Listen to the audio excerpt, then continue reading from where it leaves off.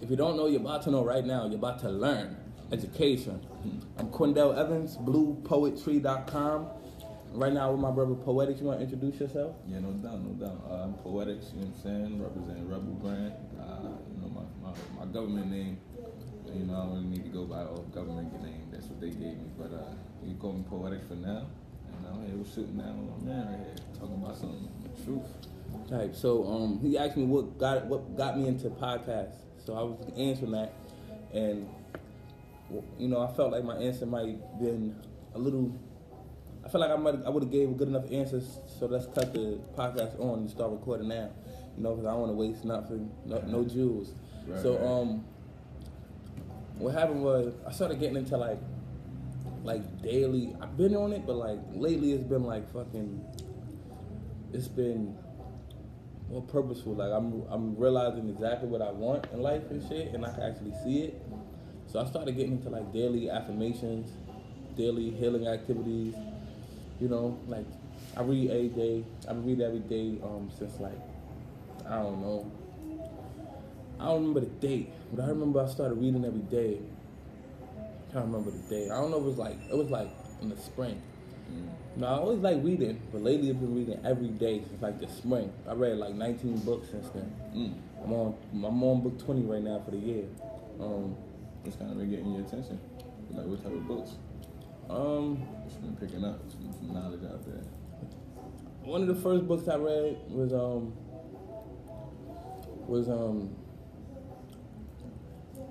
I remember the Dick Gregory autobiography called Nigga.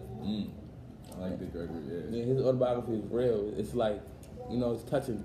And it goes through his life in ways that makes you feel like you're, like if you read his shit, you'll feel like the path you're on right now, right. Like you could be Dick, you know what I'm saying? Like you could be Dick Gregory, like you could be as big as him because the way he came up, it wasn't easy. And a lot of times we don't really get to know. We look at somebody who got it and we think like, oh, their circumstance was different than was mine. Right. But real talk, like if you're going through something, it's 7 billion of us. It's probably 500,000 people going through the same exact shit or worse.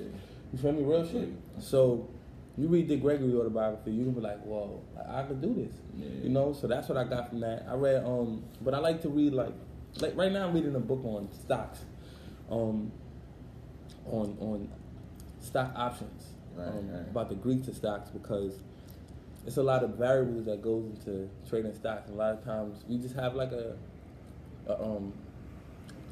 we have a very sky view of stocks. We don't really know in depth what it means to invest in stocks and bonds, right. mutual funds, and ETFs and futures and all that stuff. So I'm like, I want to get in there. Yeah. I want to know all of that. Like for real. I recently opened a brokerage account, so I'm ready to like get in there and start trading and start investing type vibe. So I'm reading a book on that. The last book I read was on investing too. It's called Talking Money and Making Sense by a black woman called Brooke Stevens. And I actually got it from Word Up Cafe where we at right now. And she, Miss Sharon Kennedy got books over there. And I was just looking through the books. I'm like, can I get this?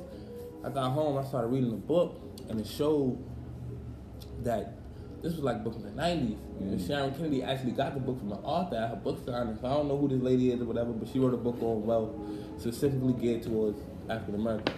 So it's really good. So I read like probably 4 or 5 books on wealth. 4 or 5 books on, like healing, motivation. I read Millionaire Success Habits, The Secret, The Wealth Choice, Rich Dad Poor Dad this year. I read quite a few books this year.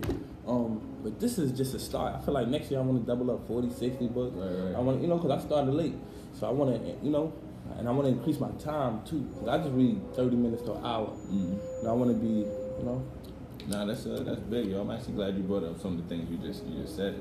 And one, with the reading thing, that's a great habit for all of us to have. You know what I mean? Just because a lot of the hidden wisdom, a lot of the hidden knowledge, you're not gonna get that on TV. You're not gonna get that on YouTube necessarily. You're not gonna get it from a lot of like mainstream artists and stuff like that. The books is where everything's hidden at, and you got we've been writing books for ages. You know what I'm saying? So there's a lot of knowledge in there. That you should pick up on. And the big thing that you said was crazy to me is about stocks, right? I've been trying to talk to my boys about stocks and investing in things like that. I actually did the same thing, opened up a brokerage account with TD Ameritrade. You know what I mean? Got a little, for anybody that don't know, Robinhood is a great way to get started into investing, stuff like that. So that's something we got to do going forward. You know what I mean? Just start investing in things, because people have ownership. That's what it's all about, being able to own something and have it call it yours. So yeah, that's a big fact. on that. So that's what kind of enticed me to start a podcast, because one of the things I was doing was reading every day, straight when I wake up, meditate and read every day. First thing I do, meditate and read, then exercise, meditate for 30 minutes, read for 30 minutes, exercise for 30 minutes, and then my day I'm good. And also while I'm doing that, I'm listening to motivational podcasts. So I like listening to motivational podcasts. Les Brown, Zig Ziglar, Gary Vaynerchuk, Tony Robbins, you feel me? All different types of people. That's just to name a few. Like, I listen to all different types of people. And then I started, Gary Vaynerchuk is one of them guys who, like, he be like, yeah, dude, he doesn't just motivate, he also gives you incentives. Like, do this, you could do this, you could do this. If you want to make money, you could sell something. If you want to start a podcast, it's free, So I can remember, like, last year, that's when I seen him on Hot 97 or something. He was like, start a podcast. And that's when I tried it with my friends. But then this year, started listening to him on a frequent basis, listening to all these motivational joints on a frequent basis. Now he'd be trying stuff out. He'd be talking about start a podcast. I'm like, why not? He'd be like, yo, use Facebook advertising. Why not? I went on there using whatever I could do, I do. So I look at podcasts as one of those things that's equivalent to reading every day for me, exercising every day for me, feel me, meditating every day for me. It's about productivity for me. So that's what I want to start a podcast for. I don't feel like my podcast is exactly how I want it to be just yet, but it's growing. Like, everything I do grows. So, like, I want to get an official mic and, all of that stuff soon comes, so the audio could be more, acceptable to the people and stuff like that, like to the video too. I'm with a nice camera and all of that stuff, but for now, I ain't gonna hold back my progression, my productivity. So that's what made me start the podcast. No, I don't know. It all starts with something small, everything starts with a seed. So, I already see what you was doing. That's why I reached out to you, about the podcast and everything. And you building your own platform right now too. So that's big, because, if you don't have your exact message, exactly scripted how you want it now, by the time your podcast grows, your message is gonna grow with it. You know what I mean? So you'll be able to reach the people you need to. So your name is Poetic. So it sounds to me that I know what you do, but people might not know what you do that's watching or listening.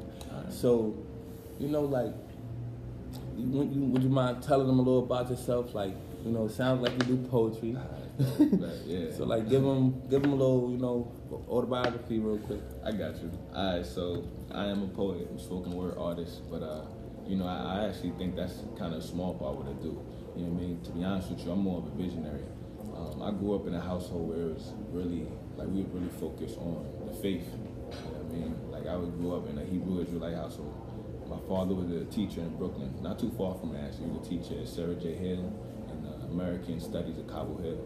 So it's like, I grew up with this faith base, and also, like, you learn, you know what I'm saying? Real big, being intellectual. My mother author, my father author. So, once I started, like, getting into, just understanding where I came from, the history, something came in, like, I had something to write about, you know what I mean? It started off with just me writing about, writing just to get through some tough times, you know what I mean? We always go through adversity, go through our trials and tribulations. So I started writing just to, like, kind of have a voice, you know what I mean? Sometimes your voice can get lost out here. So you started off writing, and then once you develop your message, and I believe it's given to you. If you have the ability to speak, your message is given to you. So we grew from that, you know what I mean? And I just started doing spoken word, traveling out of state, in state, just trying to get on the mic and speak my piece. And then one day I was like, I'm actually kind of good at this, you know what I mean? And I wanted to go, keep going. Then once I got to a point where the voice inside of me, what I have inside of me didn't match what I was looking outside. Some of the things that we believe inside somehow different, like, I would say virtues, you know what I mean, aren't expressed every day. And it was like, I looked at my people like, we living in a world that's not our own, you know what I mean? They created this for us. So once I understood the difference, the inconsistency between who we are and what's going on outside, I felt like I had to speak my piece. I had to lift my voice up. So that's how I got into the spoken word. But I'm still young, you know what I mean? Right now, I'm spoken word, I'm poetic, everything like that. But the vision for it all, the vision is much bigger than me. The vision is much bigger than spoken word. So, I mean, I'm not gonna get into that in the future just yet, because we're not there yet. We ain't taking progressions yet. But yeah, man, me as an individual, I'm here to I'm here to speak. I'm here to lead. I'm here to find truth. I'm here to find other truth seekers, and you know, we grow from there. If you want to know my geographic location, I was born in Staten Island. I moved up to Pennsylvania, and right now I'm about to move down to Georgia in about 2 weeks and go down there. But yeah, right now I'm just like traveling around. I'm learning from other people, and then creating my message and getting out there. Okay. Mm-hmm. So what are you moving to Georgia for? So I'm moving to Georgia. I linked up with some people down there, you know, and I think that there's a lane down there. There's a growing population of real ambitious black people. Atlanta itself, I mean, I'm not specifically moving to Atlanta, but it's a growing industry. There's a lot of like entertainment. There's a lot of spoken word artists. There's a lot of movie theaters. A lot of infrastructure that's being built up there. And I, for one, growing up in New York, growing up in Pennsylvania, we always heard like the South was a little bit like a step behind. You know what I mean? Like the North always moved at a little bit of a faster pace. Like New York just moves at a faster pace. You know what I'm saying? But now that people down south are growing, they speeding, they picking up on things, they building for their own. I feel like I could go down there and really start like really putting brick on top of brick and building this foundation, building this, you know what I mean, this message up. That's what's up. Get some good weather, but some better weather. I mean, you know, that's part of it. That's part of it. Some better weather. You know what I mean? They do have a more concentrated population of middle class blacks too, so people are more enticed to support you. You know, and then more. I mean, I wouldn't say more, but there's a big group of creative individuals that, and it's like for me, like there's a lot of people that kind of go with trends, right? You see something and you get on top of it. New York is like, all right, the fashion trend, the fashion things, the music trends, everything. But if we step back and look at it, Atlanta, Georgia, down south, Florida, the Carolinas, they starting to get on their own trend. And it started with hip hop when we seen like the South music start to rise. They gain on their own wave. So while you starting to get on your own wave, they starting to create different things that people not really like used to. So if you get over down there and you create your own wave, you create your own movement, like you said, people gonna be able to like, oh yeah, I like that. That's new. That's different. Let's grow this. Let's get on top of it. You know what I mean? No doubt. Yeah, I think it's pretty deep on like what drives us to connect with each other, you know, worldwide. I think it's very deep. You know, hip hop is one of those like modern ways that we use. How you doing? Good, how are you? I'm good. How you doing? All right. Hip hop is one of those modern ways that allows us to connect with each other worldwide. Yeah. Like everybody, it don't matter where you at. It's Indians right now listening to rap. Yeah. There's Pakistanians right now listening to pop. Right. You know, there's it's people in Syria right now listening to, you know, Adele. Like music is so, you know, like it's universal. Yeah, it's you know, hip hop is one of those avenues that kind of breaks the barriers of what music is, you know, because it's evolving, especially with rap. Definitely. Especially with rap. Like I feel like rap is so unique. You know, it's so unique. It's like rap is like it's transcendent. It's transcendent. If I had to explain it, I put it like this: when hip hop first came out, right? In the 80s, it was a way for us to express what we were going through. Well, not us specifically, but the people of the 80s, people at that time. They were able to express the things that people couldn't see, and express themselves through the lyrics. They would express themselves through the music. Now, if you go back, quick history lesson. I'm a history buff for everybody that don't know, but quick history lesson. They used to have what they call griots. It's spelled griot, but they were the poets, they were the storytellers, you know what I'm saying? So what they did was they passed down rituals, tradition, heritage through spoken word. And before it was hip hop, before it was music, it was the storytellers. They would teach their kids, they would teach the culture, they would teach the different societies through spoken word. So now we have this whole platform right now of hip hop. And in the beginning, it started off with people expressing themselves, people creating their own foundation to get a message out.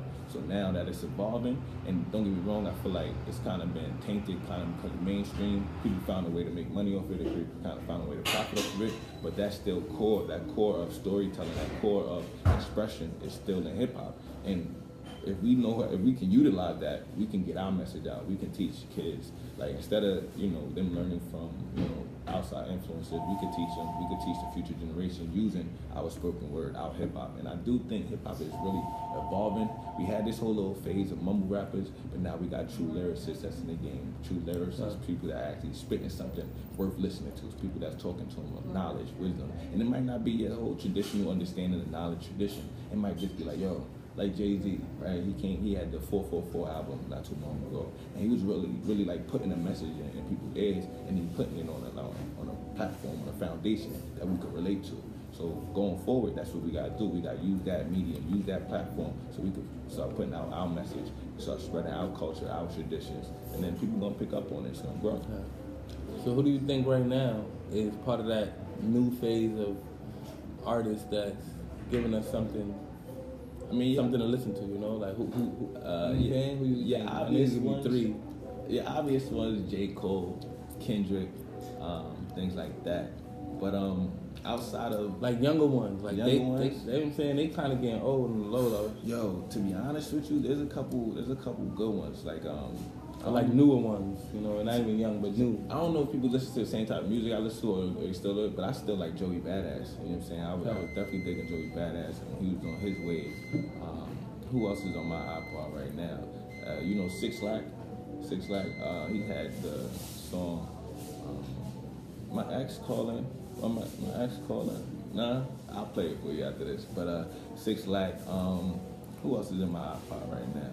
And not even like necessarily older, because I don't really listen to a lot of the newer generation rappers, but I still listen to Styles P. Like I still like listen to him. Who else is on that right now? I love Meek. Right now, and it's crazy because I actually met Meek before, and you know he from Philly. He from what he called the bottom and everything like that. But he's speaking to a certain generation, and he's speaking towards a certain amount of ambition that we should have as the youth, as just black people in general. You know what I mean? So those are kind of my artists right now. And to be honest with you, with the exception of a few artists, I really don't listen to too much mainstream because I do feel like it's kind of tainted. Like people they understand they can make money off of our culture, and they've done that since the Renaissance. You know what I mean? They found out they could make more money off our culture, so they try to get hand in it. So when you see some of these new artists, like I don't want to throw his name on it, but 6ix9ine, it's like he kind of like interfering in our culture because he's giving out a certain message that isn't productive, it isn't conducive to our growth. So yeah, that's how I feel about music right now. No doubt. Well, that's I don't know if that's like a common way, because a lot of people probably feel that way too about music and about certain artists. You know, I just feel like there's space for that. You know, I feel like there's space for everything. You know, like I said before we turned the camera on, everything is right. You know, I don't feel like there's space for all of that. You know, so like I'm not like against anything. I feel like it's balanced. You know, and like I feel like there's always enough of to go around the good stuff, the positivity. There's always enough of the things that we need, and we just gotta stick to it. We have to like, like we gotta search for it, like, and that's the thing about life, like on a personal level. Yeah.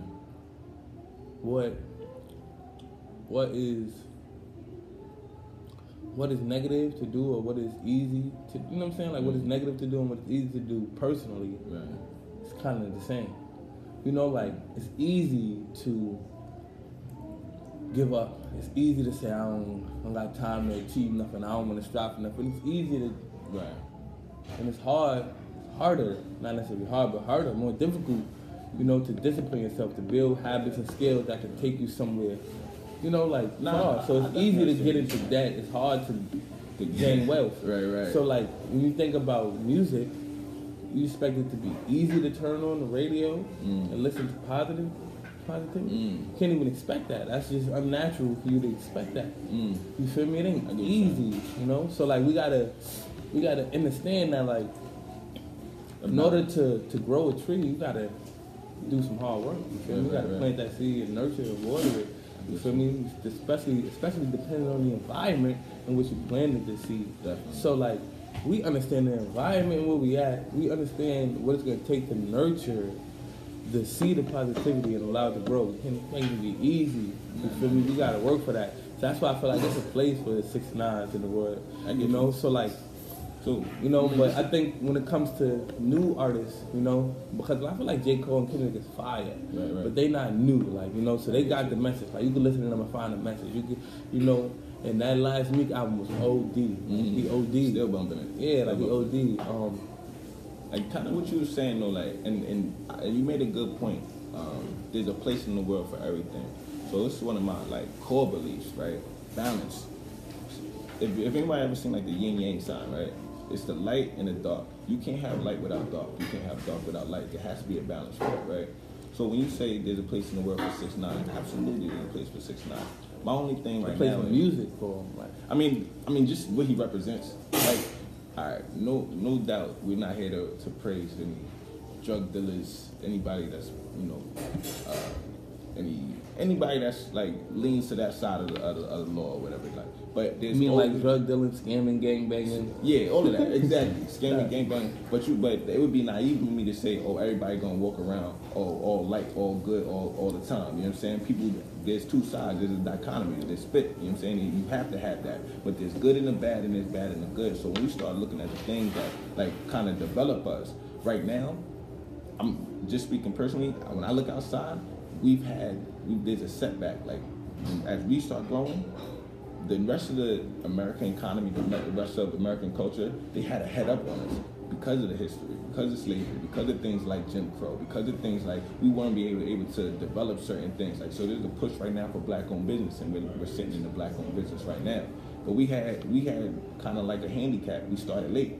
So as we starting to grow, I don't know about that, but go ahead. I mean, I'm like I said, I'm a history buff, so I'm looking at it. We ain't start late, big bro. Like, we always been thugging in America, big bro. Like, always, even through slavery. Like, if you read, like, we was thugging, bro. Like, for real. Free slavery. When you mean thugging, like, what you mean? I mean, we always had black businesses. Free slaves during the time of slavery, we had black businesses. We had black businesses. Yes, there were millionaires in the 1800s. I'm not saying that we had black businesses. I'm talking about that we had black industry. Black industry, like the railroads. Since the beginning. I'm looking at the railroads. I'm looking at the major dollars that people bringing in right now. You know what I'm saying? Like, we Black Wall Street. Yeah, but what happened to Black Wall Street? Yeah, but regardless, we did it. We ain't start late.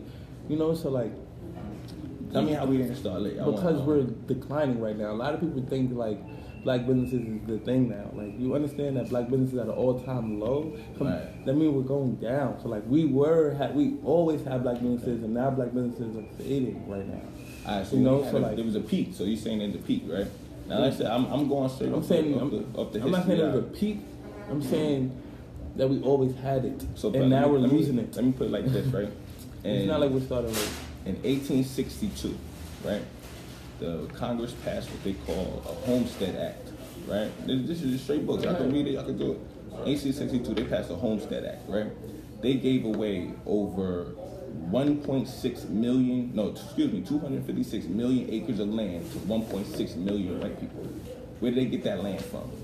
They took it. They took it by force as part of the expansion out west. So they gave away that land. You know how many black people received out of the 256 million acres of land, out of the 1.6 million white people that received land during that act? You know how many black families owned that land? 6,000 families. 6,000 black people out of 1.6 million white people got land out that act. Now, I'm not saying that we ain't been hustling, we ain't been doing our thing. We great people, we come from a great legacy. You know what I'm saying? So I understand we've been doing our thing. But it's been disproportionate, especially in this country, because of the way it was built. It was founded off of violence. It was founded off of taking, stealing. You know what I'm saying? So what I'm saying, like, oh no, we ain't been doing our thing. Nah, we've always been doing our thing. But when I say, oh, we've been held back, it's because we didn't have the same opportunities for the duration of the time that they did. So when we started building up, yeah, it was a little bit harder for us to put brick on brick. Now I'm saying we was building up businesses, Black Wall Street. Yeah, we was building up businesses, but then why did they come in bomb Black Wall Street? Why did they tear that down? Because they saw that the scales was tipping. Black people were starting businesses and being successful. Then if you look at the history of it, in '80, crack was introduced into our neighborhoods, not by black people. You see what I'm saying? So they wanted us to kind of like to numb our our growth, to kind of slow our growth down. And then as we start growing, we've always been pioneers, we've always been innovative. But as we start growing, there's been things that have been put in our community that's held us back. You see what I'm saying? So now you say that there's a decline now, right? But why is there a decline? Let's look at some of the things that happened throughout history. You see what I'm saying? So then, if we keep going right now, what are we starting to do? We're starting to emulate the same system that American has. We started to emulate their system, capitalism. See, we don't know anything outside of capitalism. So as we start to build up our culture, start building up our businesses, we start to emulate the same cultures of the people that had us, I'm going to say oppressed. You know what I'm saying? I'm not really sure how you feel about it, but I'm going to say we were oppressed for a certain point in time. And our oppression is not a genocide. You see what I'm saying? Oppression is not genocide. Oppression is being held down. You was held back. You know what I'm saying? Through legislation, through law. You know what I mean? Mm-hmm. So just going forward. Keep going. Just going. All right, so good day. So this American system, and when I say, okay, we were building, but were we building for ourselves? When I say we were building industries, like we might have businesses, you know what I'm saying? Businesses is only feeding into a capitalistic system. We want to make the same money they making. I'm not talking about businesses, I'm talking about industry, railroad industry. That was built off the backs of who? You see what I'm saying? When we talk about the different metal industries, let's see, railroads, transportation, different hotel, lodging, land development. There's no coincidence that you have a concentrated area of black people in a small amount of place. But then you go out to some of these large lands, right? Even if you go out west, the acres, people that live on acres, people that have different, you know what I'm saying, 2 and 3 houses. Like, these people have been developing land for them and themselves for a long period of time, and we haven't had the opportunity to develop industry. We don't have an industry that's directly black. If you want to go back, Marcus Garvey was the first one that introduced like black industry. He had a ship, a cargo ship. He was going to be bringing goods, import, export into this country that specifically represented the needs of black people. He had newspapers that specifically spoke to the needs of black people. So when you talk about industry, mass media, you know how many families own production companies? Like, now I'm not talking about like, oh, you got a production house, you could film it. You know what I'm saying? I'm talking about mass production.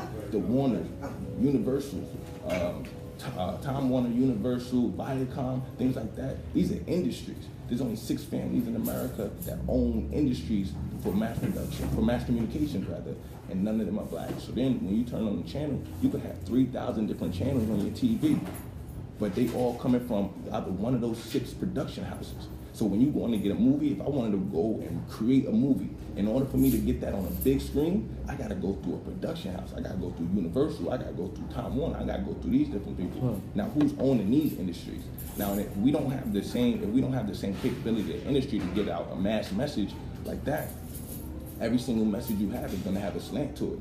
Why is it so hard to have? See, my thing, I'm looking back and I'm stepping back and looking at culture. Some of the major black movies, some of the major black films that made it big time, 12 Years a Slave, The Help, they have black people positioned in a position of servitude. You see what I'm saying? When's the last time? Or you have the Red Wings? I think it was called Red Wings. They did a movie about the Tuskegee Airmen. Some of these people, they did movies about black culture, about like black people, but they were funded through white houses, white production houses. So I'm saying we didn't have the chance to build out the industry that we needed so that we can be placed on. My thing is, if you look around, right, and you can connect it to how black people kind of treated right now, we don't have any type of diplomatic backing. See, the Jewish community, the Irish community, the Chinese community, they have diplomatic backing overseas. All of that shit is money. You see what I'm saying? They have somebody coming in, be like, yo, you're a diplomat, they represent us. You're here in America, but you represent our country. We don't have that. So we've never been able to create import exports. You know what I'm saying? So when we go in, we gotta go in. If you go get all your goods, say we wanted to start a business, say I wanted to go start a grocery store, I gotta go to a production house. I gotta go to the farmers, I gotta go to agriculture. But who owns these agricultures? You know what I'm saying? These houses that's paying for the commercial farming. Yeah. When people start buying these big tractor trailers to start to develop land so that they can grow fruit and then collect the fruit so they can sell them to Walmart so the Walmart can sell it to us. How many black people touching that money? You see what I'm saying? We can have black business, but in order to be represented, not even equally, represented as we should be in this country and across the world, we gotta have industry, and we didn't have the ability, the capability to be represented in the wider spectrum of industry. Right. So what I'm hearing is I'm hearing a very traditional, very traditional. I mean, it's not traditional. It's traditional conscience, or African American, traditional conscience African American centered argument, where we are unaware of how much we've been oppressed in history and how much it still causes us right now to lack, right? It's that oppression in history has followed us and crept up on us and is literally with us today. I'm hearing that. Our oppressive history hasn't gone anywhere. Look, it's still happening today. That's like a traditional, not traditional like anybody can say that, but someone who's quote unquote woke or conscious and understands African American history can say. Now, what I would say would, to counter that would be, you're right. Yeah, one thing I want to say to people, it's like, it's more about, especially for me, right? Yeah. I tell you, my father was a history teacher, right? So for me, it's not even about African American history. It's not, because we could go and learn about Malcolm X. We could go learn about Martin Luther King. We even go learn about W.E. Du Bois, Frederick Douglass, and things like that. But we got to talk about American history. You know what I'm saying? Like exactly American history, and then even going to world U.S. history. So like. But what about African history? I was about to go there. Because right? I feel like that is the. So I want to put you on game. That is that's the code right there. That's the code to get you out of the always oppressed monster. Nah, yeah, but alright, so back. And this is crazy that you speak this, because I was actually just like reading about this not too long ago. So quick African history, right? In the late 1800s, they divided up Africa. 7 different European nations went and grabbed all the resources out of Africa. Belgium, to be number 1, King Leopold II. He's responsible for the greatest massacre, the greatest genocide in world history. We don't learn about that. We learn about Hitler, what he did to the Jews. We even learn about slavery. And what was the name of this King Leopold II. What was the name of this meeting? Congo. He was the leader of the. What was the name of this meeting that all of these people came together and did this? It wasn't even a meeting. Africa was divided. Africa was divided. They didn't have a unified continent. Who decided to divide it? Well, the first person, it wasn't about who decided to divide it, but the way, Africa has a different tradition, right? So here we're individualists, right? In Africa, it was collectivism. So Africa, they had small groups, tribes, right? They had different boundaries and things like that, but they didn't have a unified leader. So when the Europeans came over, Belgium, just to name one, there was a push for rubber, right? This is around 1800s when they started building up cars and building up bikes. So what Belgium did is, there's only a few places in the world where rubber, the material that's needed to grow, to create and manufacture rubber, there's only a few places in the world. One of them is the Republic of Congo, and that's what we call it now, Republic of Congo. But it wasn't always that. So what Belgium did was go in there, and they literally forced their way into the Congo and made everybody in there start harvesting, forced labor, harvesting the rubber that grew in Africa and in the Congo. Now from that, 10 million, they call them Congolese people, 10 million Congolese people were murdered, were forced in slavery. It was a big thing about cutting their hands off. There's pictures, there's stories about it. They used to cut their hands off if they didn't meet their daily quota. And this ain't even slavery. See, modern, like when we know of slavery, we're talking about whips and all these things and forced labor. And they would cut their hands off if you didn't meet your daily quota. Over 10 million Congolese people died by the records. You know what I'm saying? So when you talk about the world economy, and we're not just talking about, again, we're not talking about just black-owned businesses on the world stage. They went in there and they took 10 million Congolese people. 10 million people. Now that's Belgium. Then you have places like Italy. Italy went in there and took over Haile Selassie. Ethiopia, they went in there. Now, what they did, the reason why they were able to do this is because they were more industrial, they were progressing more industrially. So they had like guns, they had Maxim guns, they had like actual artillery where they didn't really have the guns to match power for power. So these European nations went into Africa and they divided up amongst themselves. They said, yo, well, Italy, you're gonna take this. Belgium, you're gonna take this. Germany, you're gonna take this. The Dutch took that. There's a reason why. So we're gonna dive more into history. The whole everybody seen the movie Hotel Rwanda, right? So Hotel Rwanda was about the civil war between, not even civil war, you can call it civil war, but it was between the Hutus and the Tutsis, right? The Hutus and the Tutsis went at a war where they almost killed off all the Hutus, right? And it was because who was it? Was it Italy? I think it wasn't Italy. It might have been the Dutch. It might have been Dutch. Fact check me on that. But what they did is they said, yo, the Hutus, you're less. I mean, you have fatter noses, you have darker skin, you're less than the Tutsis, right? So the Tutsis took that and ran with it. So then they picked their own people against each other by labeling, yo, you're a Tutsi. So guess what? You're better than them. You're more connected to our royalty. You're more civilized than the Hutus. And because they fed that idea into them, the Tutsis went around murdering Hutus, just for that simple fact. So then you start to talk about, all right, well, we already created war here. Then let's flip it over to America. What was happening in America in the same late 1800s? Late 1800s in America, this is right after they abolished slavery. This is Jim Crow era, separate but equal. You know what I'm saying? So now you have people divided. You don't know your connection to your homeland, and then even in your homeland, they put in war against each other. Why? Because Europe had more guns. They had more. They were quote unquote more developed than Africans were. And it wasn't that they were more developed, they just had a different way of looking at life. You see what I'm saying? Europeans, that Western civilization, they have a different way of looking at life. And there is differences, there are concrete differences between the development and the DNA of Europeans versus Africans versus the Orientals and Asians, things like that. There's definitely there's differences how they see the world. So they saw it as, yo, you're not civilized. If you're not civilized, then guess what? I could go over there and make you civilized. You see what I'm saying? So once they did that whole make you civilized, they taught them, what they wanted. Now, there's a quote, you know what I'm saying? You can't learn from the people that's oppressing you. So they taught them what they wanted them to know. And one of the things that they taught them, okay, you're good because, for whatever reasons, I'll say that, you have a slender nose or you have lighter skin or fairer skin. But these people over here, they're beast-like, they're uncivilized. So you automatically, just off of the strength of that, you deserve this and they don't deserve it. So they pit us against each other, and that created too much conflict amongst ourselves. Yeah. And the thing is, it travels. You know what I'm saying? Oppression, all that shit travels. So it sounds like you're saying is that specific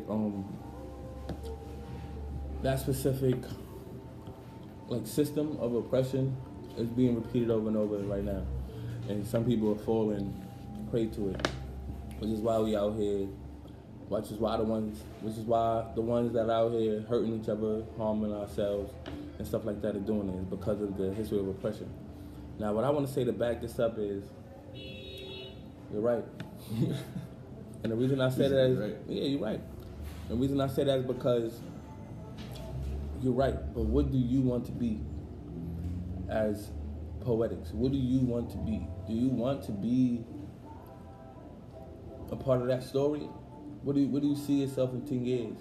Do you want to be? You know what I'm saying? If you had the chance to be, would you have the chance to be Jay-Z? Would you want to be Jay-Z? Nah. If you had the chance to be, I want to be. All right, here you go. My name is Ketter Crosby. In 15 years from now, I'm gonna be Ketter Crosby. Today, I'm Ketter Crosby. Not necessarily be the actual person, but if you had the chance to be a multi-millionaire, would you want to be a multi-millionaire working and having a big impact on the people that know you? Just like how you felt like this guy's album could touch you, you could be making $700 million a year, making music that people are like, yo, that poetic shit had me. Yeah, I'm like, would you not? Would that not be that wouldn't be okay with you? A goal? I mean, it would be okay. It would be a millionaire. I mean, I'm sure it would be okay, but that's not my goal. To be honest with you, my goal is not to make a bunch of money. Like, if I wanted to make a bunch of money, I wouldn't be a spoken word artist. You know what I'm saying? Like, just me, who I am. My goal is never to just, let's just go out getting money. I see the fault in that, you feel what I'm saying? Why did you see fault in making money? Because, like, if you'll do anything for money, then all you gotta do is be bribed with the right amount and it'll change your positioning. That's a perspective. So, that's definitely a perspective, because there are people like Tim Sykes, you could look him up, who made hundreds of millions of dollars, Right. but only has a few million because he gives away all his I money. get what you're saying. He makes money to give. Yeah, I get what you're He's saying. not trying to. He's not trying to live on the beach somewhere. He's literally just like, I just want to see how much I can give every year.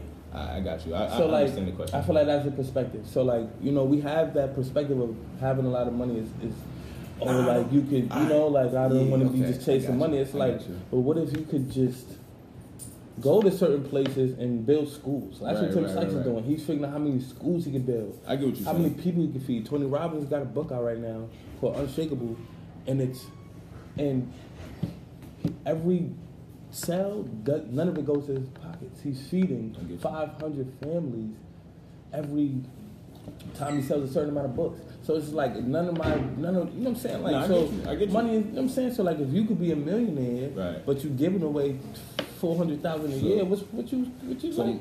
So let me try to switch that up. Saying like you're more like how many people I could feed while I'm getting money. Right. How many of my family members I could help get jobs, working for my company instead of struggling, working 3 jobs. So I feel like it's a perspective thing, So like if you could be 15 years from now, Ketter getting millions of dollars, but you got your family behind you also eating, would that be a problem? I mean, nah, it wouldn't be a problem, but in terms of a goal amount, and I understand the question a little bit better now. So my goal would be to educate and develop. Now, in the midst of that, if I become a millionaire, that's great. That's beautiful. You know what I'm saying? But the goal is to educate and develop. See, my thing is, and I might be a little weird for this, but we all gotta go sometime. You feel me? We all gotta die. That's just how this life is worked out. And when I die, that money, that like physical money, that fiat paper, that ain't gonna be worth nothing. And if you bugging, if you think the money ain't gonna, but another perspective. I'm about to break it down for you. It's things called wills and trust funds. The American dollar. I'm not talking about wealth. Wealth is different. You feel me? I'm talking about fiat paper. You know what I'm saying? Wealth is different from money. Wealth is assets. Wealth is, I own a school, I own industry. You have a bank account with money in it, and you want to leave it to a certain person, or a certain group of people. Like right? That, okay, I get the money is still gonna be worth something. But what I would rather leave to people is the understanding and education that's gonna be able to travel past and longer than the money. See what I'm saying? So if I was able to to influence my brothers and sisters, the education of the African American or Africans, because I mentioned Africa, I went to how Africa was also oppressed. Do you think the African American and African oppression, the education around that, is beneficial to the people if we understood exactly how capitalism works? Yeah. See, the thing about it is, what's more important than having money is knowing how money works. You see what I'm saying? Because these, like, not to, like, you know what I'm saying? I don't ever want to speak no hate, whatever, but white people, and what they understand is not money.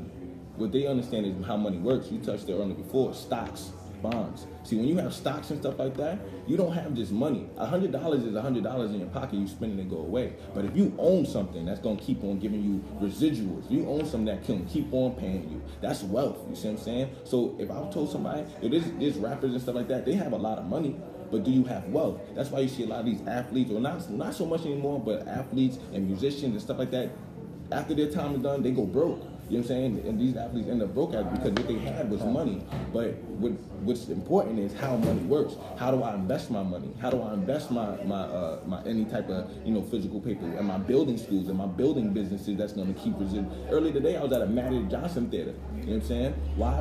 Not because Magic Johnson has money in his pocket where he can go out and spend and buy whatever he does, but he built up enough businesses that's going to keep kicking back and keep kicking back. Now my thing is, in order to influence a culture, and in order to build, because my thing, like, I don't want. What I wouldn't want to see is that the growth of African Americans or black culture to kind of emulate the same thing as European culture, because that's not our culture. They live by a whole different creed, you see what I'm saying, which allowed them to do some of the unthinkable atrocities. Because, when King Leopold went into the Congo, he was fueled because he knew that he would make money.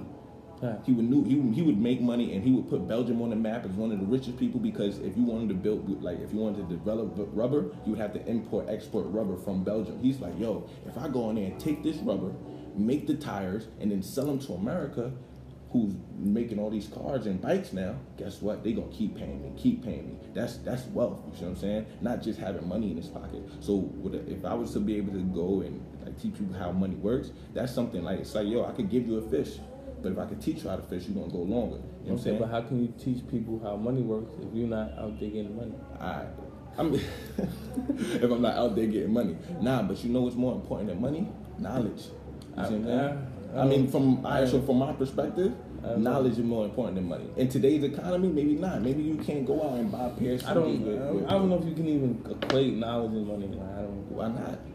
I don't know. Like, I just don't know. Like, I'm gonna say yes, you can. Okay. I'm not even gonna be like, yo, like you can compare them. I don't know if that even like is even like from my perspective. You know what I'm saying? From like my how? understanding. So like, check this out. You know, like, knowledge is great. We need knowledge. We need to know what's up. Right. Money is a tool. Let me ask you something. Right? How do you propose you give? All right, go ahead. Money, make sure you remember that question. Money is a tool. Mm-hmm. Like something you use to create something else. So I can use money out of my pocket to create a meal right now. Like we're in a cafe. I'm about to use this tool to get some. But do you need money? Do you need money to get a meal? And some fries in this cafe, yes, because they need money to keep this cafe going. Right. So money is very important in this society. It's a tool. It's like I don't care if like you know how to bang a nail with your hand. Like the hammer would help you much more efficiently. Right. When you're building something. If you are doing something that, maybe you got a thumbtack and the thumbtack could work just like a nail, then you good. Then you can use your hands. So in certain times, you could create a meal, cook it like a thumbtack, use your hands, or you could use money when you're out at a restaurant and it's a tool. Right. So like your hands versus a tool. Your knowledge, it's like your hands, things you can do on your own. Tools, like money, are things that can assist you at doing things. And also, what I feel like money is so good with the thing about money is it's able to feed other people. It goes back to if you had $1 million, if you could be a multi-millionaire like Tim Sykes and give away, he's building schools around the world. If you could build schools and you said you want to develop and educate, if money could help you out, why not allow it to? Right. So like we can allow money to be used as a tool and knowledge to be like our embodiment, you feel me? Which allows us to use the tools in the most effective way. And knowledge to me, this is what I wanted to say from the beginning. Knowledge to me is like it's like choice. Knowledge is like choice. But too often, very too often, we know what to do, but make the opposite choice.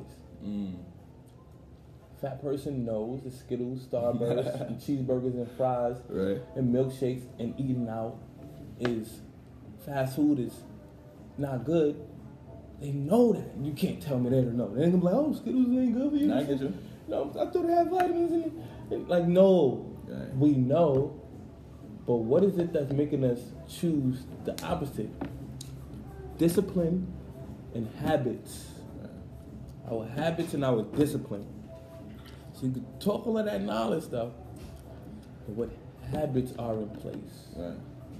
How we discipline in this world, I feel like, is arguably more important than knowledge. Not necessarily more important, but if we're not disciplined in what we know, then it doesn't matter what you know. If you're not putting, like people say knowledge is power. that is like the smart thing to say. The wise thing to say is application. Applied knowledge is power. I understand that. And that shit is even like too cliche. Man. I would go more habitual knowledge is power. I get you. You can apply something one time, it don't mean shit. You know, like if you just, you know how somebody be like, like I smoke weed, or, I drink. I like to drink a lot. I like to smoke weed every day. But then they don't smoke weed for 2 days and be like, I ain't smoked weed in a minute. Because, and then they be like, they took a few days off. I ain't drinking a minute. They took a few days off, and then it's like they back to the habit. Right. You feel me? So that is the knowledge. The habit is the knowledge. I get you. So like, I feel like habit is habit and discipline. Is what we need to be like teaching. Educating people on and developing people on. Not necessarily history or instances. We can talk about that too. And another thing I want to say, and hopefully you remember your question. Another thing I want to say is, and I wrote a book called The Mouth Book. Not to be egotistical, but I wrote a book called The Mouth Book. Shameless plug. Yeah, I got you know what I'm saying? I wrote a book called The Mouth Book. Right. And MOUTH is the acronym for Message of Uplift to Heal. MOUTH. Message of Uplift to Heal. That's all that should be coming out of my mouth. All that should be coming out of our mouths. And I feel like the story, the narrative of where African Americans have been oppressed is putting ourselves down. And when we continue to tell that story, we don't receive anything different. Like we're going to relive it as long as we tell it. But if we tell a different story, we become a different story. I feel like your mouth is your book, and you allow people to read you through the story you're telling. You allow people to read your life. So like, people who's watching this or listening to this might be worried about Poetic. Like, it's the story he's telling, the history he's telling about his people can kind of make us worried about his future. Like, is he going to be oppressed? Is something going to happen to him? Is his family going to, like, we want to hear, personally, like, I feel like we want to hear, like, we as a people want to hear, even though we don't know it, we want to hear us share uplifting stories. Like Negro spirituals. Like, yeah, I guess like Negro spirituals. I mean, just but just the psychology alchemy. Right. I feel like we need alchemy. You know what alchemy is? Right. It's when you could take sand, something and create another material. And turn it into gold. Like, take that story. Don't lose it. It's not like don't tell that shit, nobody want to hear it. But how can you make that like grandeur? Yeah. How can you make that more victorious? How can you make that like how can we make that into something that we can apply today and a positive habit to create something out of nothing, or to create something out of what we have, the little that we have right now, instead of it just being a story, instead of just being historical dates and events that happen. I think you were talking about the Berlin Conference, is what you were talking about. Is what I think you were talking about. The Berlin Conference is when they came together and divided about. Yeah, and that's why I'm like, are you sure this wasn't like a meeting? We came together and they were strategical, So when they split up Africa, but like that story, like during the same time we had, so many of us who were wealthy, right. So many of us who were. Literally who were wealthy. It wasn't like, everyone, we're all just fucked up. Like, so many of us who were wealthy. So many of us like, just straight up, like, so many of us who were wealthy. So many of us who were still creating positive stories. So many of us who weren't oppressed. So many of us who literally slipped through and created. Like, throughout history, we have so much examples of black wealth and people, individuals and families, and even today, and that's one thing I heard you say today was, like, we never had the opportunity, and like, that's why I'm like, I wouldn't say stuff like that. We never had the opportunity, and we still don't have the opportunity. There's no black places that we can, somebody growing fruit and selling to Walmart, and black people ain't touching that money. I'm like, no, that we are. Like, and it's just that we're not sharing that. It's not shared enough, which is why you're telling this narrative, because you don't know. You know, so to go back to knowledge, you don't know. It's not habit to share that there's black farms out here. Right. There's nobody's talking about the black farm, but there are so many black farms, even in New York.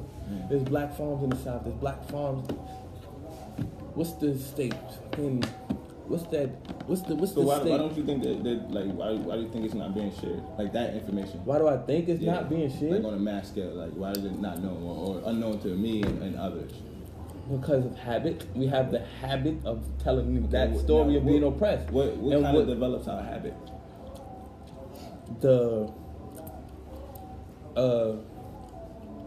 What develops a habit is Would you say a way of life? A discipline, like a disciplined choice. We continue to make the same choices over and over, and it becomes remembered. Like it becomes like OGP. Like I'm trying to think of the word. It becomes like natural to do this, and we're not even thinking about it. Like you're not thinking about like like you're not gonna make the choice to not take a piss or take a shit today. Like it's automatic. You gotta do it, you're gonna get it out. Like you can't just hold it forever. Like you gotta get it out. You feel me? So like I feel like that is it. Like we're not like would you say consciously making the choice to share this. It's just been passed down, and we're continuously passing it down. But when we be able to pass down a different narrative, we're gonna be able to live a different narrative. You feel me? So like I'm not gonna pass down a narrative where we never had a choice and we're late and we're behind and we don't have this and we're impoverished and we're in poverty because like bruh, I grew up in Brownsville projects. I know that the people in my community are impoverished. Like I know that. Like I'm bruh, I lived in the projects my whole life. So like I know what it is. But what I want to do is share a different story. Okay. I want to share that story in a alchemistic way. Right. I get you. I want to turn that project boy into mansion boy, glory. I want to come out victorious. I don't want to hold on to my people who are impoverished and never had a chance. When I know there are people who have a chance and are not impoverished, all we have to do is share that. And it takes overcoming a habit by creating a new habit. So this conversation is the spark that can make me realize how much I need to share this positive story more, and I can be a part of the reason why we'll one day be told that victorious story. And hopefully, by faith, you mentioned faith, hopefully by faith, it can spark something in you that can create another story. A snowball of you sharing, alchemizing your story. It's real. All of our history of oppression is real. As African and as Americans and as Caribbeans and Australians and the Aboriginal Asians. All like we know what it is. So Aboriginal everywhere, like the whole entire earth. We know what we went through, but how can we alchemize it? Like how can we? And what I feel like personally, before you go, the code, because you mentioned something about mass media, how we don't have that too, and I'm like, the code right now, the thing that disrupts that, the thing that is like the cheat code, the glitch, is the internet. Right. Our ancestors ain't had no internet. You guys know we got a glitch right here in this right here. Come on. We got a glitch that kind of makes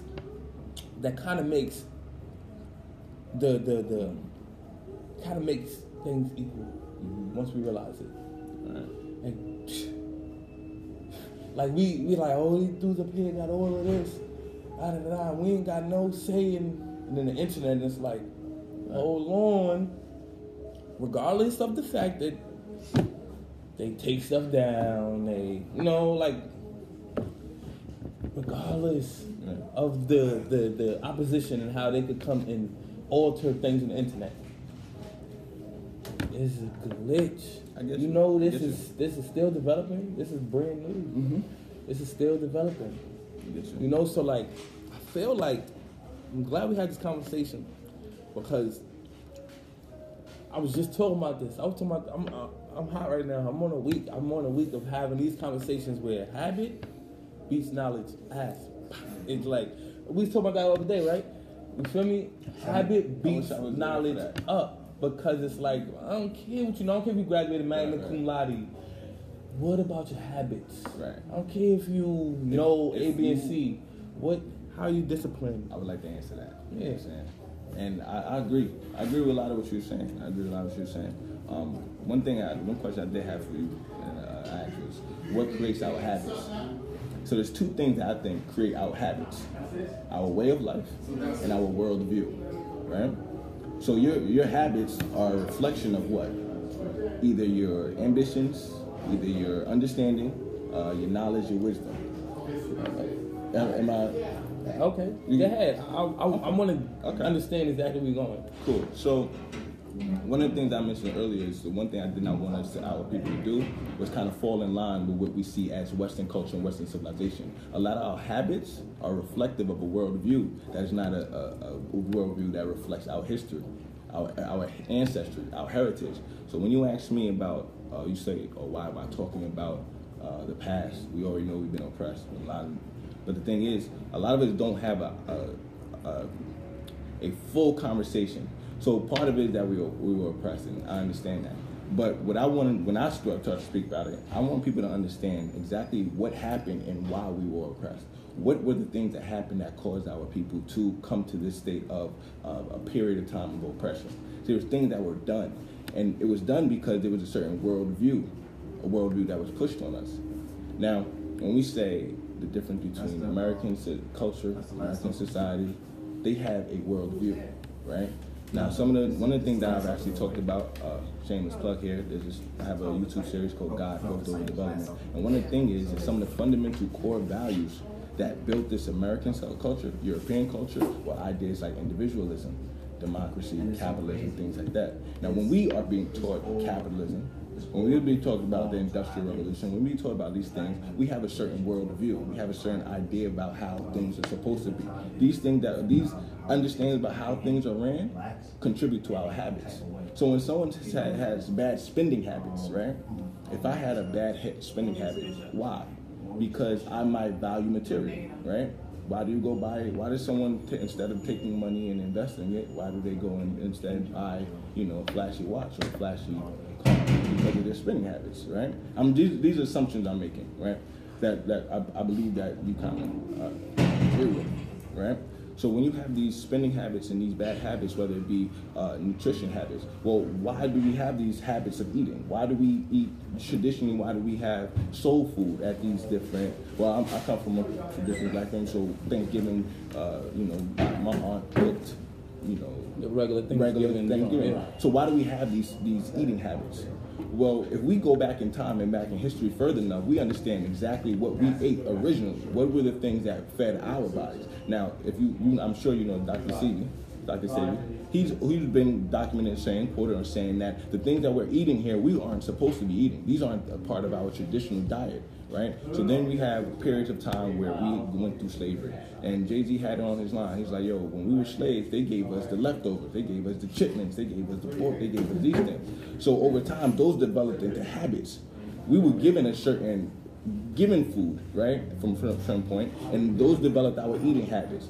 Then we don't have enough representation in some of these different, there's a lot of different, right now we have the internet, but before that we had different people, different commercials influencing our choices. Hey brother, how you doing? How you doing, brother? Amen. So we had different people influence our choices. And then over time, those developed into habits. So now when you have someone who has a bad eating habit, you got to trace back to where that habit came from and what knowledge they had or what did they learn that created that habit. So if we go back, and I don't mean to speak about our past. I know it's a painful past when we start talking about oppression and slavery like that. But it's not to be like, we were down, we were beaten, trodden. But I'm saying this isn't us.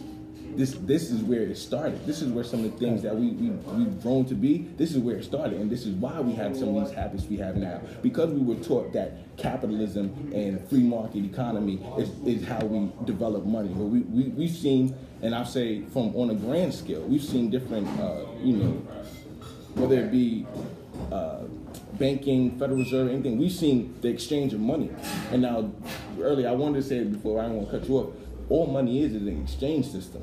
You see what I'm saying? An exchange system. You have something, I have something. We used to barter. You know what I'm saying? You needed something, you needed bread. You know what I'm saying? You have bread. I got spices. Well, let's trade. Trade, that's all it was. And then there became a system of value. You know what I'm saying? Money was given value. So then we started using that for exchange. But that's all money is a medium of exchange. But when do we develop the habit of using money?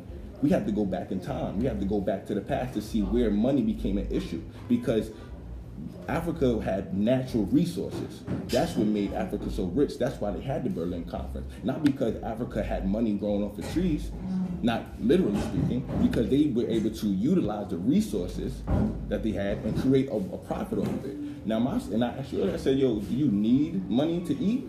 No, you don't need money to eat.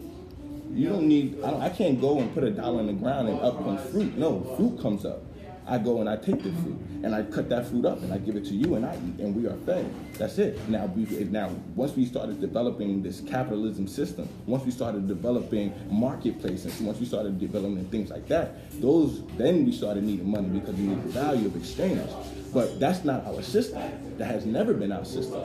If you go back to our people, we were trading. You know what I'm saying? When you talk about the Moors, and you talk about the people of Kemet, when you talk about people of the Nile Valley, they were able to harvest resources and exchange them to other tribes, to other villages, and that was a system of exchange. Now, I'm not saying we got to go back to that original thing, but you got to understand where money came involved. Money came involved because there were certain people that didn't have access to the resources that we had. You know what I'm saying? So they developed a medium of exchange. Now, I say this to go back in time. The reason why I say knowledge is so important because our understanding, our wisdom, develops our habits.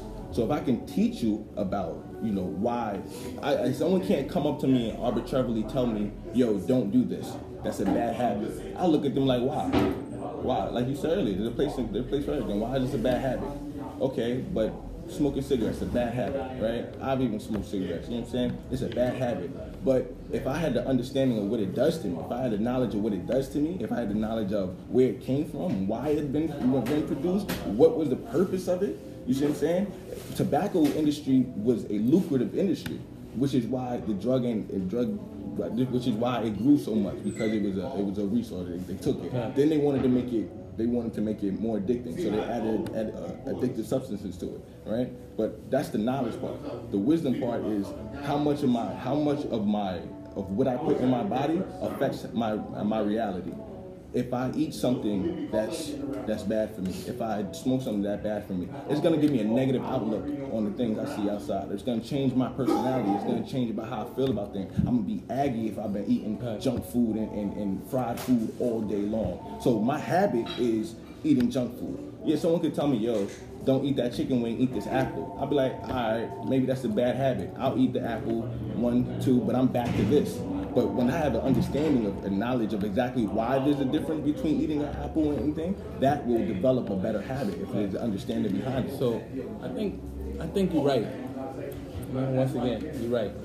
But I kind of think on this one, you're partly right. Now I'm like seeing you say things, but I'm like when it comes to go with food real quick, you don't have to know the beginning of, you don't have to know how we used to eat and commit to understand why you should eat healthy right now. You don't have to. I think it's a good idea to understand. It's a good idea, where but you don't have to. You don't have to. You don't have to. You might need to know how your body, you know what I'm saying? Like you said, what goes in my body either helps me or not. So that's more important than knowing, how they ate in Kemet. How they ate in Kemet.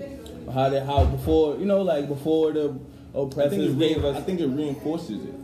If you understand the origin. Of course it reinforces it, but you don't have to. It's optional. You don't have to. It's like because for me personally, I don't eat meat. I don't eat dairy. Yeah. It wasn't because I learned how my ancestors ate. But why don't you? Because that's why I said you're partly right. It's because I thought about what it's doing to my body.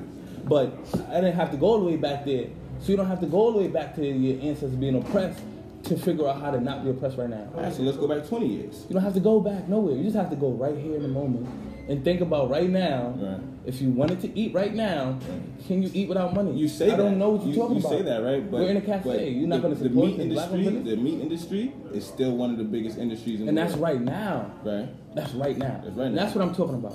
So you might want to know about the meat industry right now. Right. But you don't need to know about the meat industry 100 years ago. I mean, and this is just me. Like, you might get to learn that in due time. But right now, in this moment, right now in this moment, you want to get something to eat, you need money right now. Okay. Right now. And then what happens when that changes? What happens? But just right now. What are we talking about right now? So right now, you want to buy some jewelry, you need money. Materialism has been real. King Tut was buried with Jews in the tomb. So you can't tell me like, you think like. He was also buried with a lot of other things too. But I'm just saying, like, so materialism it's literally like, I'm not hating on. Yeah, everything is right. And also when it comes about to people who buy things. When it comes to a non-African centered way of viewing life, it's okay. Okay. It's okay that people who have African descent do not have an African-centered world view. Right. It's okay. Right. Religion is not an African-centered thing. Okay. Christianity, is, Islam, but if we Hinduism, if we knew the influence, if we knew the influence that it had, we would have a better understanding. But it's okay. It's okay to not know, because. How is it okay to not know? Let me tell you why. Because you mentioned like, and I'm not going to say it's not, but you mentioned that your habits come from your world view and your knowledge. I feel like your habits come from happiness or sadness. That's me. You're either doing something out of happiness or to strive for it. You're doing something out of sadness or to strive for it. Mm-hmm. Literally. So like, you go to fight, that's not out of happiness. You know, you go to strive for a goal. That's probably more out of happiness. You might be striving for it out of sadness too, but who knows? But the whole point is, I feel like our habits are driven by happiness or sadness, because that's ultimately we want to be either happy or sad in life. Like ultimately, that's what everyone wants: happiness and sadness, or we want to be loved, or we're scared of something. You feel me? Happiness, sadness, love, and scared. It's love and fear, but I'm gonna go with happiness and sadness more general, because love is like how do you define it? Fear is like how do you define it? But but happiness and sadness is what drives our habits, is what I would say. We want to be happy, or we don't want to be sad, or we want to be sad, or we don't want to be sad. Literally, a lot of us want to be sad. Like, you ever had a talk with somebody and they went through something, and what's good, big bro? They went through something and you try to be like, you don't got to feel like that, and they're just like not even letting you make you feel good, and they want you to be sad with them, and they just sharing negative, so like people want to be sad or want to be happy, and that's why I feel like this repeating certain histories is kind of keeping us sad. They're not allowing us to be happy. And we're realizing that we're still oppressed. So is that your only motivators in life, is happiness and sadness? Not only, but I feel like that's the core. That's a very I feel like that's the core. It's a base. It's not shallow. It's core. It's base. It's the beginning, and everything grows. So it's like the seed, son. So it's like you can't grow a fruit without a seed. So like you can't do nothing without striving for one of those things. So what makes and then everything comes out of it. Productivity, progression. Quindell, I'm happy when I'm progressive, when I'm productive, when I'm setting goals and it feels like I'm getting closer. And that's what I feel like is for all of us personally. And when we don't realize it, we don't realize like stagnant is sadness. When it's like, so we appease it, we medicate it with materialism. We medicate it, with just, we just try to like suppress it with buying something in a moment to give us a good spurt. We medicate it with drugs and liquor, and because we medicate our sadness with drugs and liquor, and we fucking medicate our happiness with materialism and shit like that. So it's because we need that short circuit immediate happiness. But I feel like personally, productivity and progression is happiness. So ultimately, when it comes to us knowing about the past, I feel like personally, or just universally, what we need is to learn habits that are productive in the moment. People who are not African, who have European worldviews, I feel like that's very oxymoronic. That's cliche, really, because I feel like personally, like from what I feel, what I've studied or what I know, is that everything stems back to an African worldview anyway. Money stems back to our system of trading, so it's still African.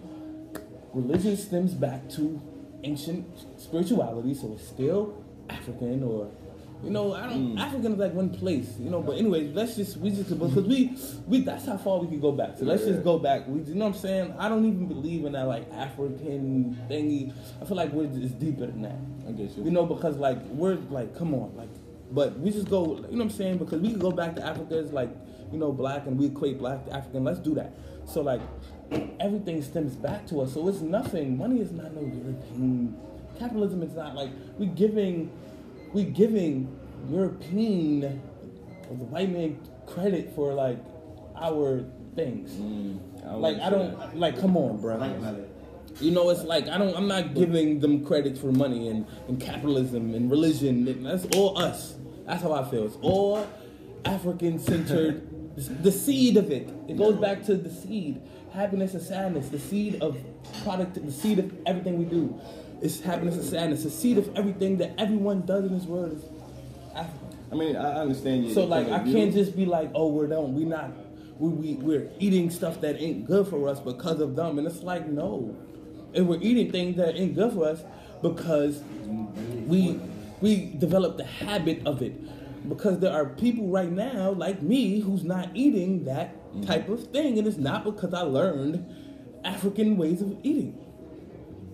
I learned it. I learned later on, but the initial choice is because I saw my mom had cancer. In the moment, in the now, I realized I need to change. Like, it's not African-centered eating, Mom. Like, this is the answer. It's like, Mom, what sparked it was the immediate pain from seeing my mom's lymph nodes swollen like bowling balls in her neck.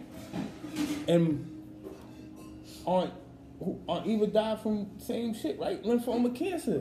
That's my cousin. Our aunt died from the same shit. So it's like I don't got time for that shit. I get you. It ain't got nothing to do with how my ancestors ate. But along the line, I learned that. So I feel like it's okay. It's okay for people like me who was believing in Jesus at the time, and now I don't believe in any type of religion. I still was able to change. And I feel like if you can be happy and believe in Jesus, then that is it. Like, there's nothing wrong with that. Like, happiness, like, let people be happy. So, like, if Jesus is not African-centered, but it makes people happy, if you could meditate, which is a good practice, if you could eat right, I know churches that are vegan in Brooklyn, literally. If you could eat right in church, if you could meditate and go to church, if you could say affirmations and go to church, if you could come in here and start a black business, she's a Christian woman, like, it doesn't matter if you like, the fact that you could say that there are people who's African or African American who don't have the African worldview, that is a worldview that might need to be shifted and be like, we actually everything, everything is African worldview, bro. So like, the system that we speak of has there are ways to flow, and that's why I'm thinking about flow. This is what I'm learning. Like, there's ways to flow through it and not necessarily be so victimized by it. Like, it's not like the system isn't built for us, and it's like, duh. You can build yourself through what wasn't built for you. Like, you can, like Tupac wrote albums in jail. Like, it wasn't meant for him to go in jail write an album, but he did it. It wasn't like, they weren't like, we're gonna put Pac in jail, he's gonna come out and have a platinum album. It's like, no, he used time in jail to write albums. Same shit Meek Mills did. You feel me? So like, it's like we can. Malcolm X became Malcolm X because of jail. A system that wasn't meant for him. It wasn't meant for anybody to be inside cages. But he went there and came out. He went in. Malcolm Little came out. Malcolm X, and then went after becoming Malcolm X in a system that wasn't for him. This goes back to you. After becoming Malcolm X in a system that wasn't made for him, then he went back and learned his African history after the system that wasn't made for him sparked it. And when he learned his African history, then he changed his name again. You feel me? So, it was like now I'm L. You know what I'm saying? I think there's a. I'm L. What's his name? L. Disconnect. You know what I'm saying? El Malik. I think there's a disconnect. So like. El Shabazz, I believe. El Malik Shabazz or something like that. But the whole point is everything is right. And we can get everything we want out of anything that's here. Now, this system right now is what we need to focus on utilizing to benefit our people the most. If in this capitalism system we can make millions of dollars and open up schools around this world like Akon did and help supply lights in countries in Africa, then let's stop hating on it and talk about how we don't need money and start using it to benefit our people. Instead of saying, oh, it wasn't meant for us, we were always oppressed. It's like, there's gonna be people that's suffering. There's gonna be people that's not suffering. What story you wanna tell, which people you wanna be a part of, and how can you use everything that we have in this moment to help the people that are suffering? And how can you use everything that we have right now to help advance the people that's not? Help them continue going up and help rise these people. You feel me? Like, how can we use this system that we're in right now that wasn't made for us to make what we need for us? And like, that's what I feel the narrative, the alchemy of the story. Down the line of figuring out how we're going to use this system, we're going to learn about ancient history. We're gonna learn about Mansa Musa's. Like, nobody talks about Mansa Musa. Like, bro, Mansa Musa, richest man in history, right? But nobody mentions him when it's like, oh, before, you know, like before we were being before we were being oppressed, we weren't using money. And like, bro, Mansa Musa used money and spread it around the world. He's that example of making money and I'm gonna give it away. Yeah. Making money, I don't have to be the rich guy. You know, he gave more money than he had.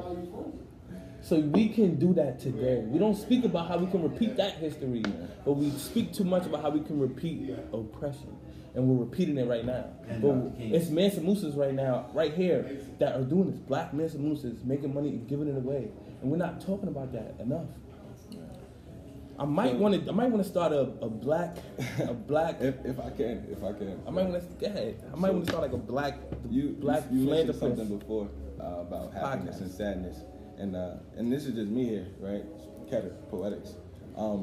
Happiness and sadness are momentary things, right? You could be happy one moment, sad the next moment, depending on the circumstances. The reason why a lot of people don't dive into the history is because it strikes a chord with them.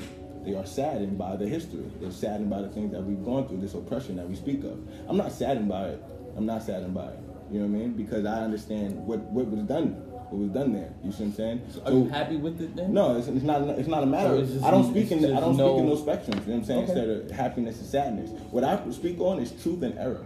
You see what I'm saying? So, and we could take it a little bit further. I want to start talking about how do you feel about it? The human spirit, right? This is what I want to talk about, the human spirit. Like the actual human spirit. So there are certain things that develop the human spirit. There's certain things that develop. You see, we're connected to every living thing. The way the trees grow, the way the migration patterns of different animals, everything is connected. Now, the one thing that capitalism doesn't do, it gives you an understanding of the metaphysical. It doesn't give you an understanding of spiritual. What it does, it places the importance on the physical reality, the physical access of money. Instead of the distribution of resources, we talk about the actual physical money. See, the thing about going back and talking about some of the different paths, and it's a belief of mine, you know what I'm saying? You have to know where we came from so that you know where we are and so that we can develop where we're going. There's a connection. You can't take history in little spectrums of time or little vacuums of time. It's all connected. There's causality. That's what a lot of people don't really like focus on. Causality, cause and effect. There's a reason why we have this understanding of capitalism. So when you see someone that gives away... What understanding of capitalism? The capitalism is in itself oppressive. Because the thing about capitalism, that's what you have to do. You have to capitalize off of something. So when you have capitalism, there will always be a class system. There will always be labor versus capital. And then if there is always a division between labor and capital, there's always going to be a person that being able to be extorted. So the fundamentals of capitalism is built on extorting people for their labor so that you can develop it and then sell it for a higher price. Now the thing about capitalism, if we look throughout the history of it, it will always have different downfalls, like the Great Depression, like the stock market crash of 2008. There will always be highs and lows because it's built in the system of capitalism.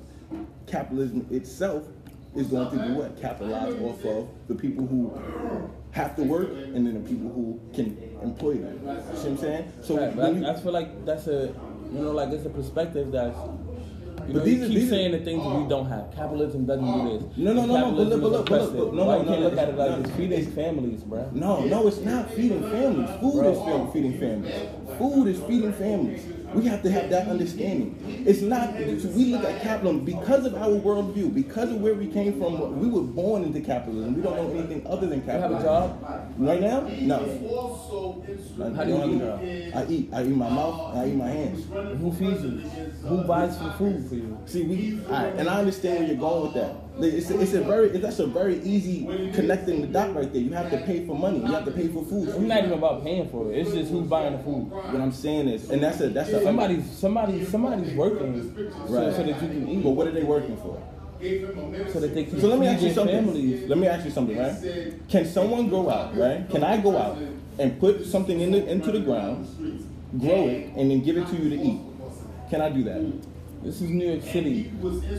I live in the projects. You can't. It's not legal to have a garden. But why is it not legal? It's not legal to have a garden. You have to have a. You have to get. But that goes into the system of someone capitalism. owns the land. Why? How do you see the understanding of goes private into the system? property? But so what? But what I'm saying, why you asked me, can I eat without money? Right? You asked me if I eat without money. Can I go and plant something, grow it, cut it up, and eat can't it? do that. Why not? Who made that impossible? Who made that? Own the land. No. Own some land and who owns the land? But this is what I'm saying though. Who owns the land? People who own the land. What did black people who own land.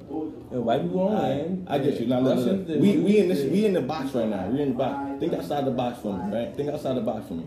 Realistically, right? I'm gonna make up a new word. Aplistically, like to apply it. Aplistically. I'm saying this. Like you want to know the full scale plan of everything, right? Tell me how this is not possible, right? If we recognize a need, right? People recognize a need to eat. So we went and planted food for the people to eat.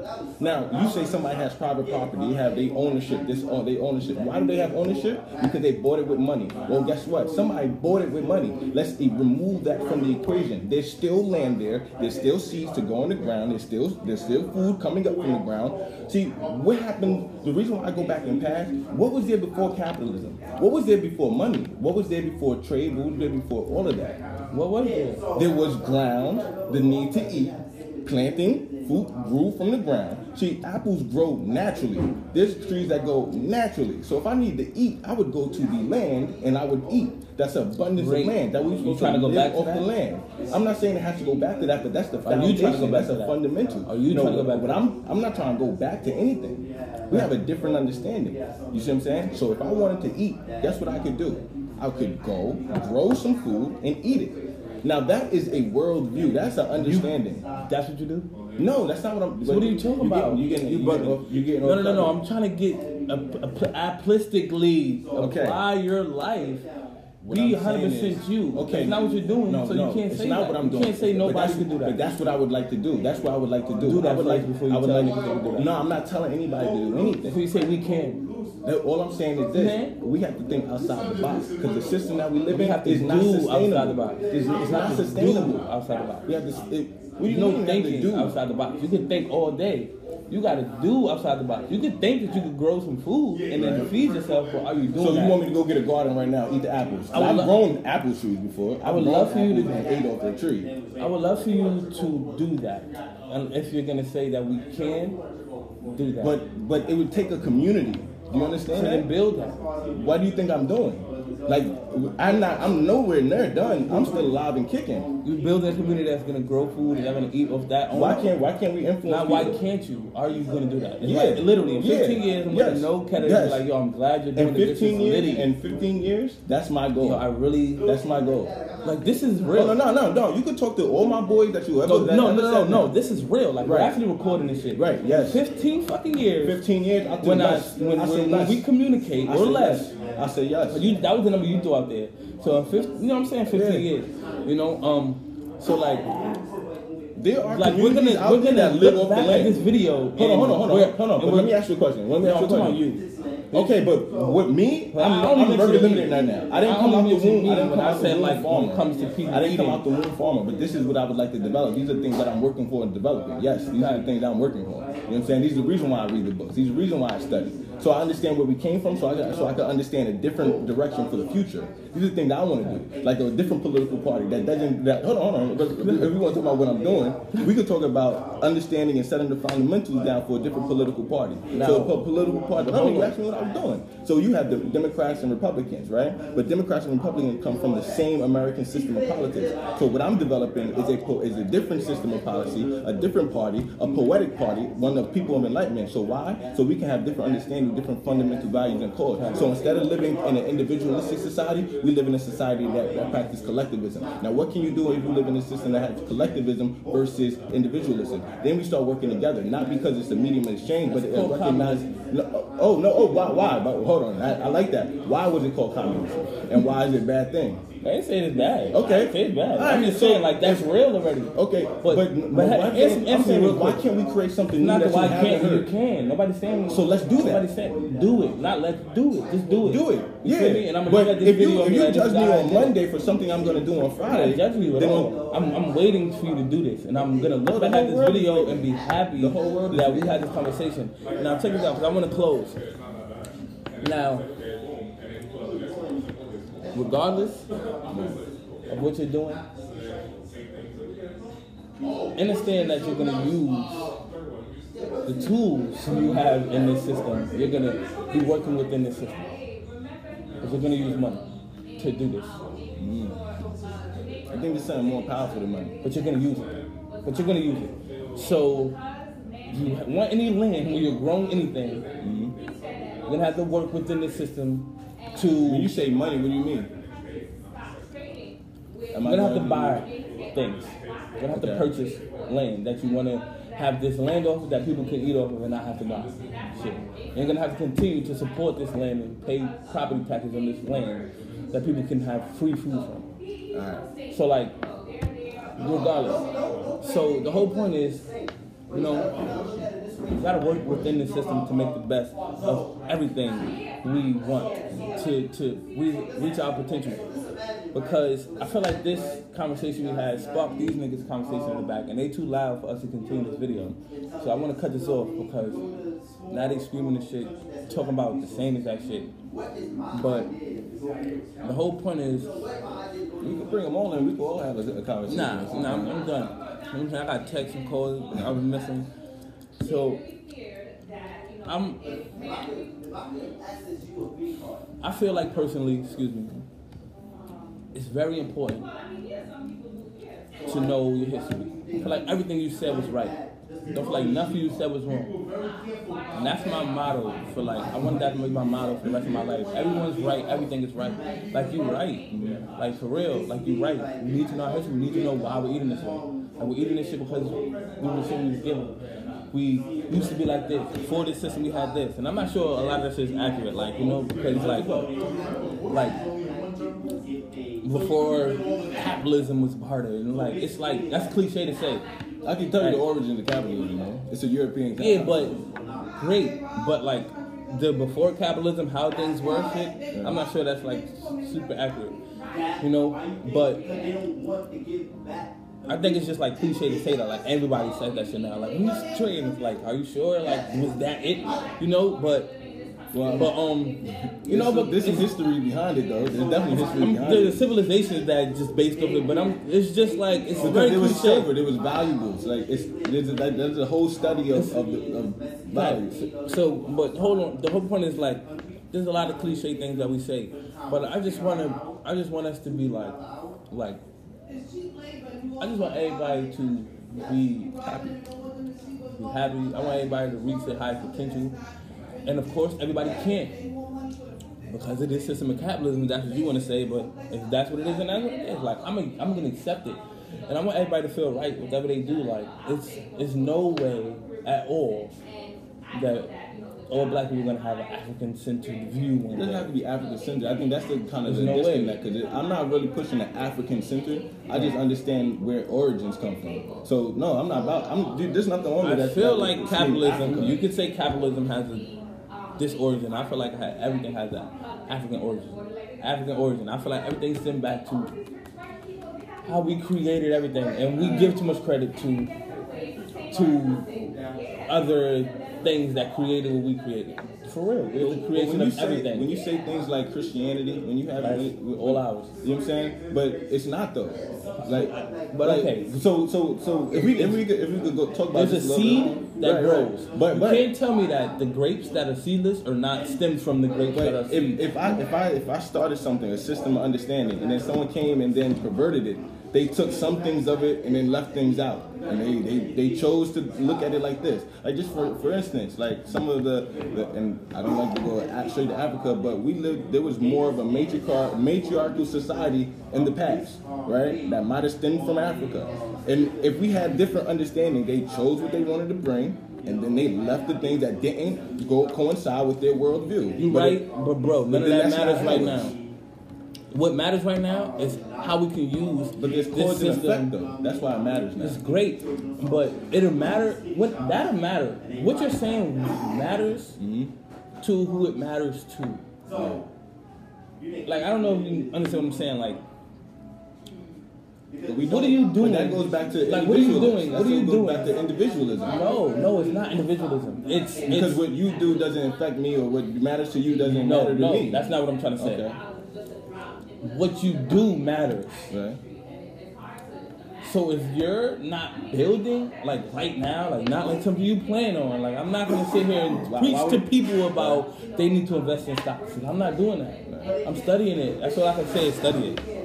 But if I can tell you to study it. If you I was can tell looking you out to for me, study if you it. was looking out for me, right? If I wanted your best interest, right, and you wanted my best interest, right? If I say, stocks is, people actually own stocks, and that's give them ownership and things where they don't really have to, if you own a certain amount of stocks, you get a dividend at the end of once a year, or twice a year, or once a quarter. I mean, I don't know how true that is. You do. You get dividends. Certain stocks give you dividends. Why wouldn't I give you that information? Now, what you do with the information is up to you. But it's because I love you that I go and say, look at these stocks, bro. Just look into it. I'm not telling you, go buy this stock, go buy this. What I'm trying to say is, you own stocks? Yeah. Do you get dividends? Yeah, I do. From what stocks? Global Leasing Company. Yeah, GSL. You get dividends from global leasing companies? Yes. I own 700 shares of global shipping lease, right? Right. Now, my 700 shares, I only get maybe 25 cents a quarter. But I had dividends yearly. Yeah, I just bought the stock 2 months ago. So how many dividends have you got? You get what? Some companies you got dividends already? Yeah, you get it. Some companies give it to you quarterly. Some people give it to you once a year. Some companies don't give you any dividends. You said you own stock for 2 months. You got dividends already? Because I bought it during the quarter. Right before dividends. If you own it, you bought it right before dividends. Bro, I can show you. Hold on, yes, right? You bought it right before dividends. Yes. And check this out.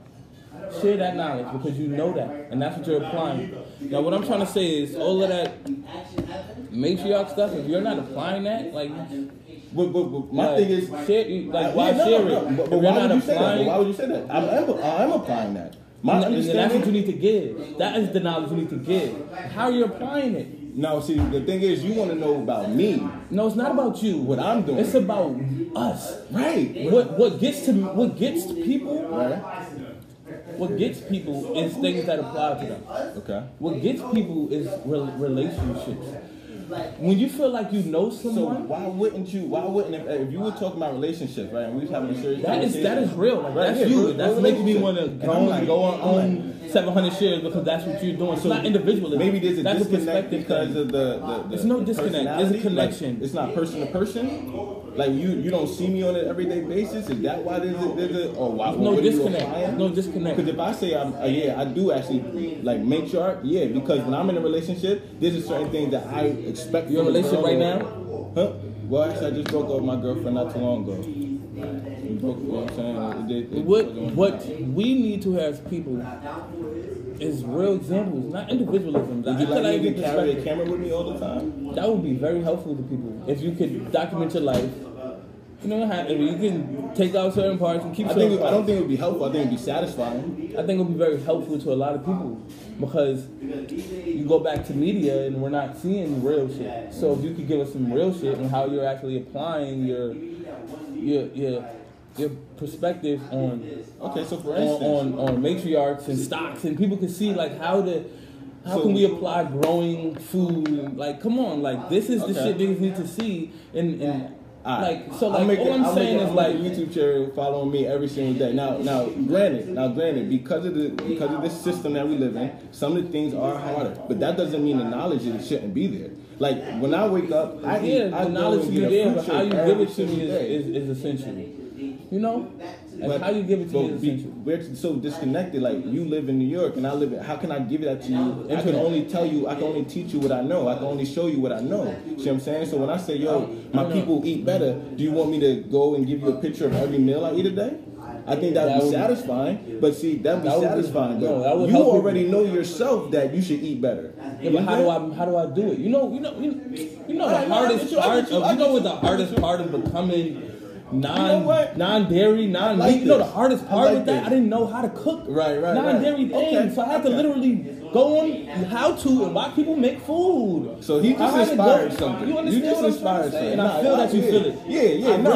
I really feel it. I really feel it. You understand what I'm saying? Like if I could watch you go on Robinhood, then I can know. Right. I get you. That's what YouTube allows us to do. It allows us to go and watch people's lives and learn from it. This is a Robinhood app, right? I don't need to know from you for real. I'm not speaking for me. You feel me? Like I've got Robinhood. I own stocks. I lost some. Stocks is. I got Robinhood. I own stocks. You know I'm not speaking for me. I'm speaking for. But then I understand. For like us as a people. But peep this. It's like that's what we need. We need.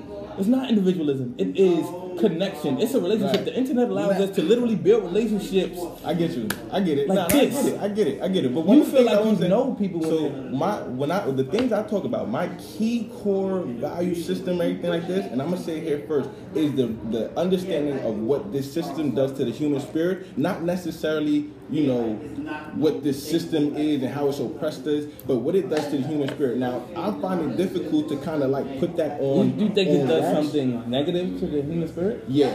And that's why I would say it's not true. Why would you say that? Because there's so many people who's living glorious and positively. I didn't say anything about living glorious and positive. I said the spirit. Okay, so for instance, right, how you treat another human being, right? So when we're in a rush and we're like moving and we're easily agitated and we're in traffic, we're honking horns. Well, these are experiences that not everyone has. No, but what I'm saying, but listen. This is not to the individual. You see what I'm saying? This is to the overall of everyone. If you're riding around, how many? That's the overall everyone. You're gonna say like no. This is I'm saying that there are individuals that are patient, but overall we don't show patience. You see what I'm saying? That is not true. Like for you to just throw overall impatient, everyone is impatient. No.